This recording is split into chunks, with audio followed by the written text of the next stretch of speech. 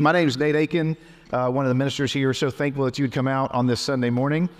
Packed house, a good time to worship the Lord as we both end one year and then begin another. I'm going to hit on a few verses. Pastor Jay, a couple of weeks ago, looked at the life of Simeon. Today, I'm going to give our attention to a woman named Anna, who comes right after Simeon in the text. Now, we have basically everybody from 2 years old up in the room today. So I'm going to try to make this one of the shortest sermons in Open Door history, just to serve the parents in the room. But since we have so many students and kids in the room, I want to ask one question as we kind of begin to give our attention to the text this morning.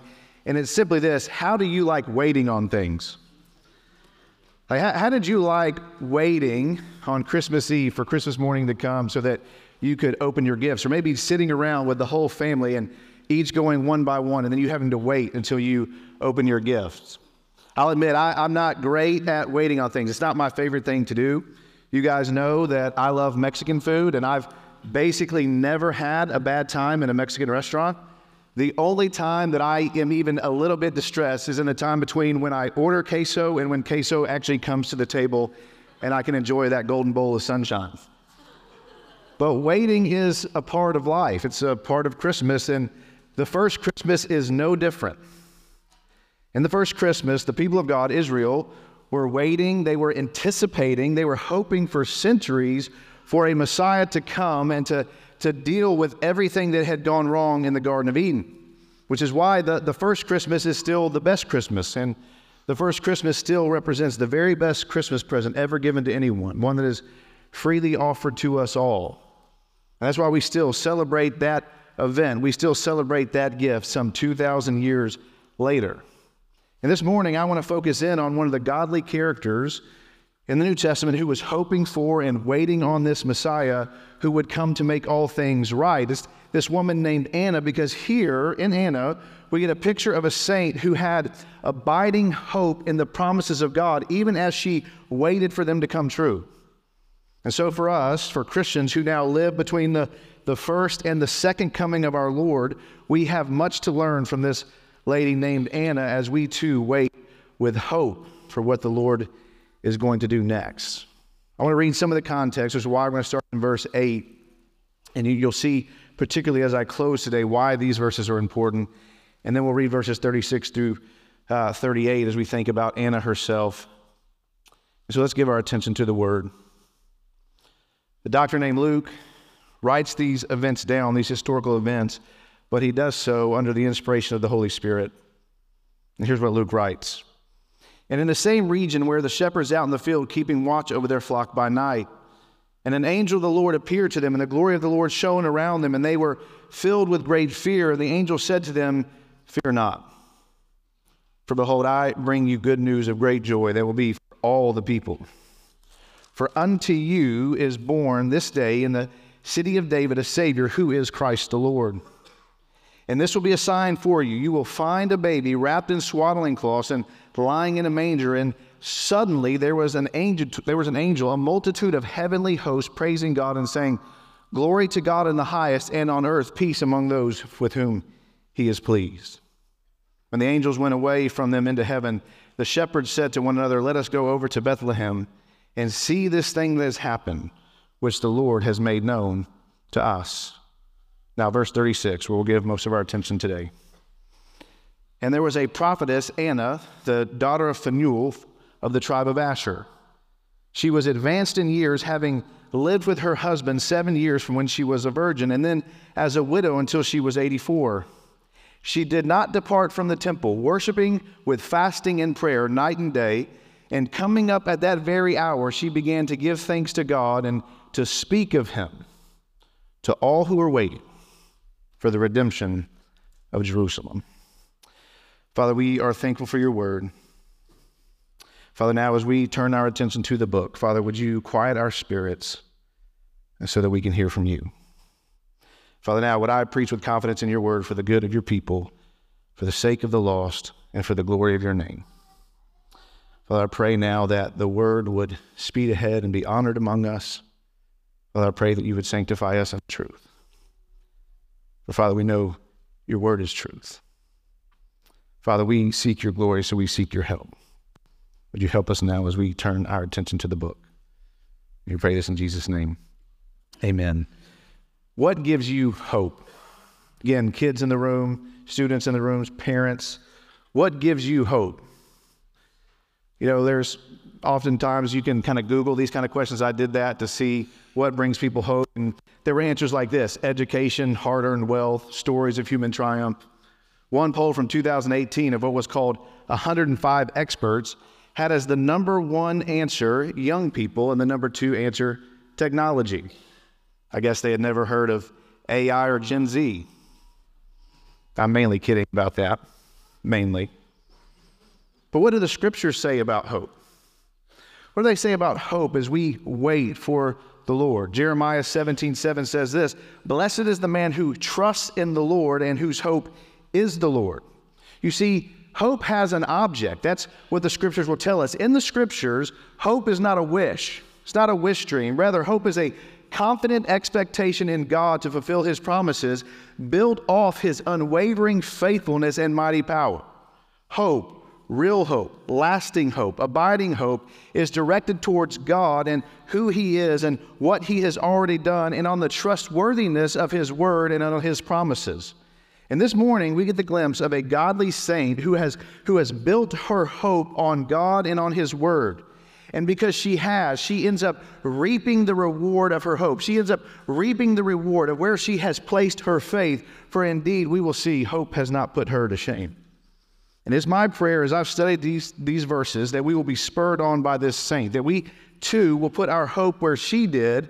And by doing so, we will reap the reward of seeing Jesus face to face. Now, here's the context of what's happening in Luke 2. And again, Jay hit on some of this a couple weeks ago. Joseph and Mary have taken the promised one. They've taken their son Jesus to the temple. And while they're there, they meet these two godly saints who have been waiting for the Messiah. They've been waiting for the one that Israel has been hoping in. Simeon has said of him, he has waited for the consolation or the comfort of Israel. And here with Anna, it says that she is awaiting the redemption of Jerusalem. And now in this encounter, they see comfort, they see redemption right before them in the face of this little child.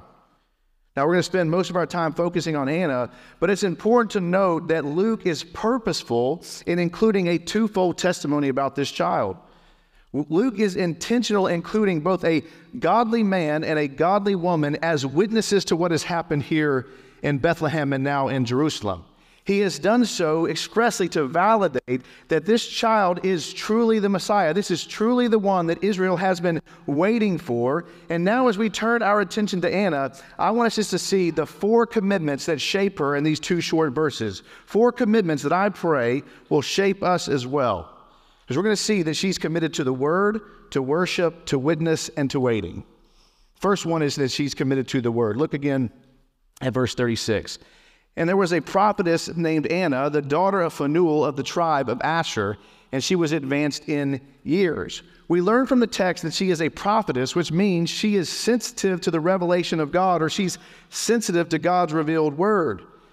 And this didn't just mean, as we see with other prophets, that she was in tune with the messages that God gave her directly, but rather it also meant she knew well the Old Testament. And so her prophetic role and her sensitivity to God's word made her both a reliable witness, but also one who was able to recognize this child for who he truly was. Anna, you might say, is strong in the word of God. And because she's strong in the word of God, she becomes a vessel for the word of God. She is a vessel for honorable use. Paul talks about it to the church at Thessalonica. He talks about the word speeding ahead through people and being honored. And that's exactly what's happening here with this woman named Anna. The text also says that she is the daughter of Phanuel from the tribe of Asher, which has no real significance other than to validate this is a real historical event. This is a real event. This is not a made-up story. Luke wants his readers to know, I'm not making this up. Anna was a real person who had a dad with a funny name. Don't get a lot of Phanuels these days. But as we think about her commitment to the word, I think it's a helpful thing for us to think about at the close of one year and the beginning of a new chapter of 2024. Will we be deep in the word so that we can then be vessels for the word? Because in these pages there is power. We just listen to what the Bible says about itself. 2 Timothy 3, they are breathed out by God and make us wise for salvation. Isaiah 40, the scriptures stand forever. Hebrews 4, sharper than any two-edged sword. Psalm 119, they are a lamp for our path. 1 Peter, they remain forever. Isaiah 55, they will not return empty. Proverbs 30, all of it proves to be true. Psalm 19, they are perfect and they revive our soul. John 17, they are truth and they sanctify us. Matthew 5, none of it will pass away. John 10, they cannot be broken. Psalm 1, the blessed person delights in them. Psalm 12, they are pure. Proverbs 4, they are life for those who find them. Luther talks about this of the Reformation. He says this, I simply taught, preached, and wrote God's word. Otherwise, I did nothing. And while I slept, the word so greatly weakened the papacy that no prince or emperor ever inflicted such losses upon it. I did nothing. The word did everything. Commitment 2, she's committed to worship. Look again at verse 36. She was advanced in years, having lived with her husband 7 years from when she was a virgin, and then as a widow until she was 84. She did not depart from the temple, worshiping with fasting and prayer night and day. All right, so what did we just read there? Well, the text is letting us know in a very kind way that Anna is old. She's advanced in years. She's well along in years. We learn a helpful tip, kids, from this text. If somebody asks you how old your grandmother is, you don't say she's old or she's this number. You just say she's advanced in years. Now, as to exactly how advanced Anna is, the text is a bit confusing. We do know that she was married for 7 years and then she lost her husband. And now she's either 84 or she's been a widow for 84 years, and that would put her closer to 100. I tend to lean towards the latter, which is why I think it's very fair for Luke to say she's advanced in years. And her age and the fact that she has been a widow for such a long time are meant to illustrate for us her devotion to the Lord. That she has committed herself to long-term faithfulness, to long-term worship. Her daily activities of prayer and fasting at the temple show she has been a devout and expectant worshiper of God for the duration of her life. In a present-day way, the way we might say this is, in a sense, Anna, she was in the church every single time the church doors were open. She was worshiping God. She was waiting on the Messiah. And brothers and sisters, teenagers in the room, children, we all know some Annas, right? We have some of them in this church. Luke mentions that she is a widow because he intends to show that she has chosen devotion to God over remarriage, and the Lord has sustained her and become to her her ultimate treasure. Now, the text is not pointing out that the point of the text is not that if you become a young widow that you have to stay like Anna and you can't get married. In fact, I can say to Kelsey, if I die, she is more than welcome to get remarried. I'd be tacky if she does, but she's perfectly free to get remarried. Just make sure he's not better looking than I am. No, Luke is pointing this out in a descriptive rather than prescriptive way to highlight her sacrifice, to highlight her devotion, to highlight her worship of God, not just for a few years, but for a lifetime. And so another question before us as we move into 2024 is, will we be more devout worshipers in 2024? And for the duration of our life, will we view him as our highest treasure and our greatest good, the one who is worthy of our affection, so much so that we worship him and we worship him alone? Third commitment, she's committed to being a witness. We see this in verse 38. And coming up at that very hour, she began to give thanks to God and to speak of him to all who were waiting for the redemption of Jerusalem. Here's what's going on here. Anna has approached Mary and Joseph, and she's approached the child Israel has been waiting for. And as she gets a glimpse of Jesus, it says immediately she gives thanks. Reminds me of the scene in Acts when Barnabas is sent by the church at Jerusalem to go down and check out what's going on at the church at Antioch. And it says, when he saw the grace of God, he was glad. This lady Anna, when she saw the child, she was glad, she was thankful, she was rejoicing. One of the things we learn here is that our response, when we get a glimpse of Jesus, the songs we sing and the sermons we hear and the study and prayer we do every single day, one of our responses to seeing Jesus is certainly thanksgiving. Are you thankful this morning that Christ has appeared to you with great grace and great mercy? Now, her thankfulness and her gladness lead her to witnessing and to testifying about the Messiah. She begins to tell everyone around her. Her heart of thankfulness overflows into witness, and the question is that the same with us? The truth this morning is simply this: we speak of the things that we're thankful for. We commend the things that we cherish. We talk about the things that we treasure. My parents are here this morning. They have 15 grandkids. Their two newest ones are their favorite, Ada and Rylan. My parents can't help but talk about their grandkids. They can't help but post pictures of them because they love them, because they're thankful for them. They want to talk about each boy and each girl. They want to give gift cards to the newest one's parents, to steakhouses and things like that. The truth is, most of us in this room can't help but talk about our favorite sports team or our favorite Netflix show. The question is, by what we think about and what we talk about and what we post on social media, will people know that we cherish Jesus or so many other things? Will we be committed in 2024 to talking about the one who has delivered us from darkness into great light? Final commitment is waiting. Look at verse 38 again. And coming up that very hour, she began to give thanks to God and to speak of him to all who were waiting for the redemption of Jerusalem. In verse 38, we don't just see her witness, we also see the main point of the entire section. She and others have been waiting for this promised Messiah. She's been waiting for this long-promised one who would bring redemption or bring freedom to God's people. And that's the most important truth you can hear this morning. It's simply this: whether you have followed Jesus for years or whether maybe this is the first time you've ever come into a church service, how you respond to this child will be the difference between ultimate comfort and ultimate condemnation. We see here in Anna, she's been patiently waiting for the fulfillment of God's promises that are found throughout the Old Testament, namely that one will come born of woman to crush the serpent's head, Genesis 3. He will be from the offspring of Abraham, and he will bless all the families of the earth, Genesis 12 and 15. He will be from the tribe of Judah, Genesis 49, and he will be one of David's sons who will establish an everlasting kingdom, 2 Samuel 7 tells us. And the prophets tell us over and over again, he will free his people. He will free them from lifelong bondage to sin, to Satan, and to death itself. And gloriously, what Anna is seeing in front of her now, though most people walking by would not even recognize it, is that the true Son of David has come, the Son of David who will cut off the serpent's head and establish an everlasting kingdom that will be unrivaled.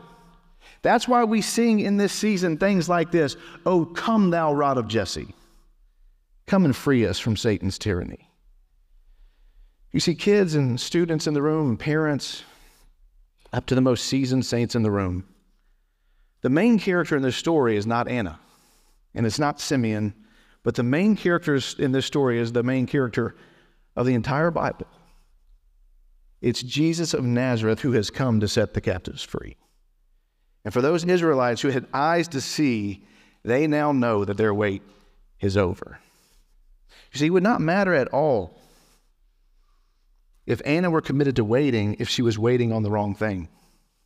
It would not matter at all if she was committed to worship and to witness if the object of those commitments were all wrong. And the same is true of us. If our affections are placed on the wrong object of faith, then all is in vain. And it seems appropriate as we conclude this Christmas season and as we consider New Year for us to then think about the object of our faith and to think about the staggering beauty of the incarnation and what he became for us and for our salvation.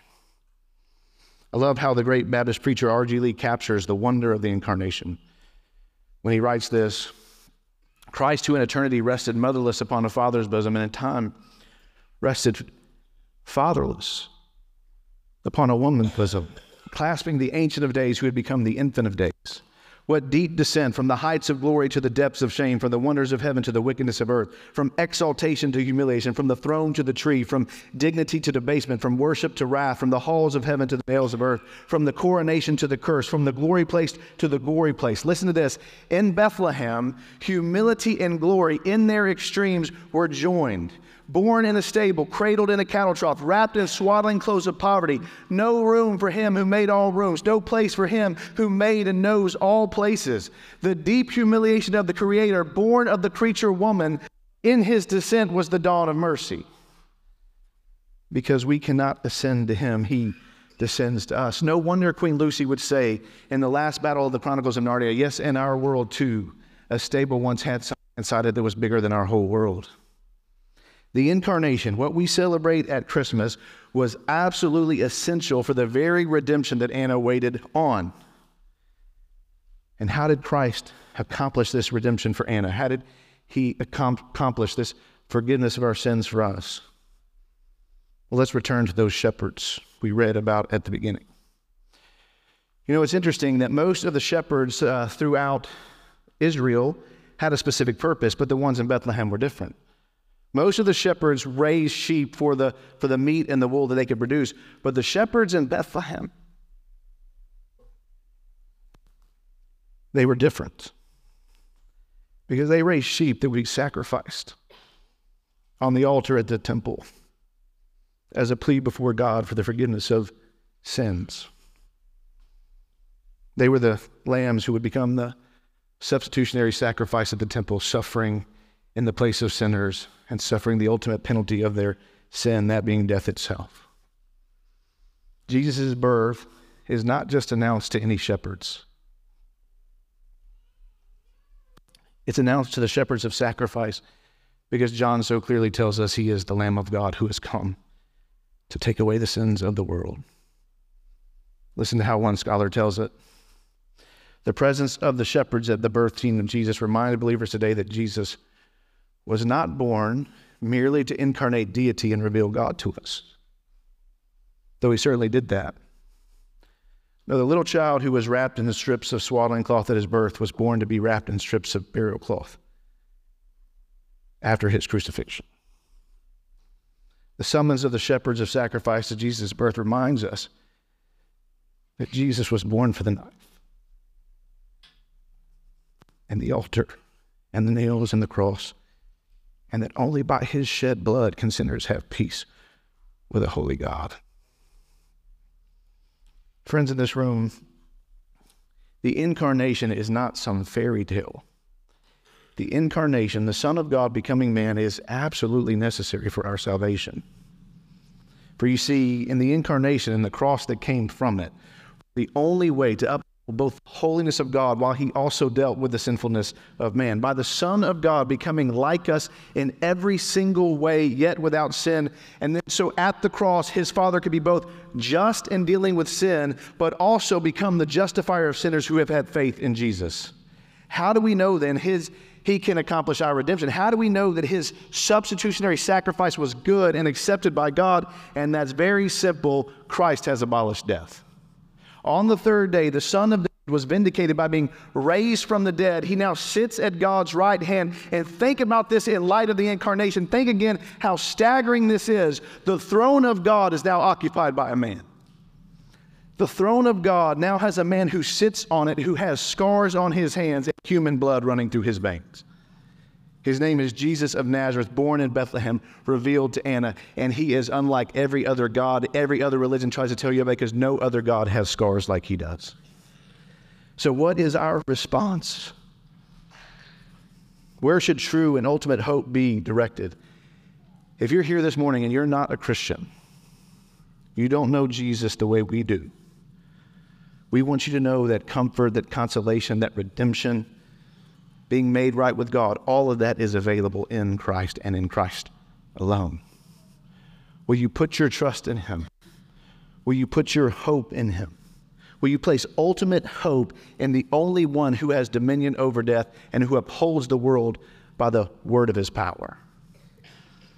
I know those of us in this room that are Jesus' people, we're staking everything we have on that. And then believers, what is our response? Well, I simply hope that it means that we'll be like Anna.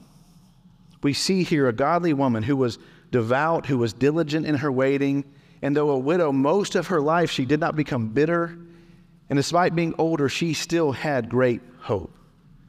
She trusted in God. She worshiped God. She gave thanks to God, and she told others about him. And now we are called to wait in a similar way to Anna. We wait upon the future promises of God to be fulfilled. The question is, in our waiting, will we be faithful and devout and worshipers like she is? We wait for another Christmas. We wait for the time that this one will return, will once again put his feet on earth's soil. He will come back to make everything right, but we wait with even more revelation than Anna had. You see, Anna never saw him give sight to the blind.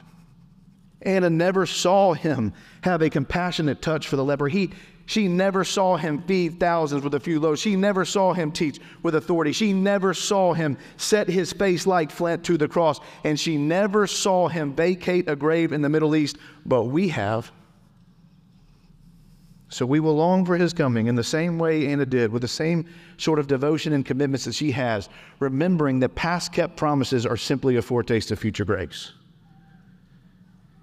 And then, brothers and sisters, there is a great reward for those who wait patiently in the same way Anna has, and with the same kind of hope. For Peter will tell the elect exiles in 1 Peter, prepare your minds for action.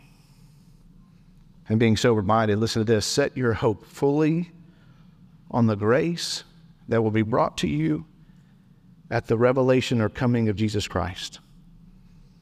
And then Paul says it like this in Romans, therefore, since we have been justified by faith, we have peace with God. We have peace with God through our Lord Jesus Christ. Through him, we have also obtained access by faith into this grace in which we stand and rejoice in the hope of the glory of God. Then listen to this. Not only that, but we rejoice in our sufferings, knowing that suffering produces endurance, and endurance produces character, and character produces hope, and hope does not put us to shame. For while we were still weak, at the right time, Christ died for the ungodly. You see, brothers and sisters, hope has a name, and that's why we sing things like this. Our hope is built on nothing less than Jesus' blood and righteousness. We dare not trust the sweetest friend. We wholly lean on Jesus' name.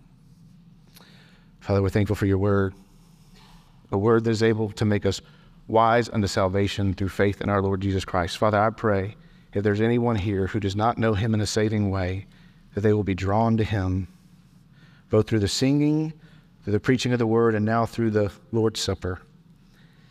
And then, Father, now as we kind of conclude the Christmas season, Father, we still cry with the church throughout the ages, come quickly, Lord Jesus.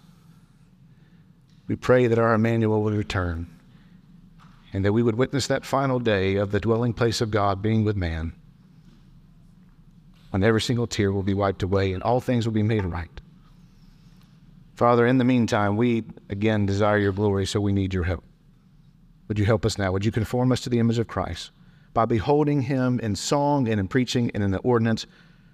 Father, may we be made like him in every way. And we pray this in Jesus' name. Amen.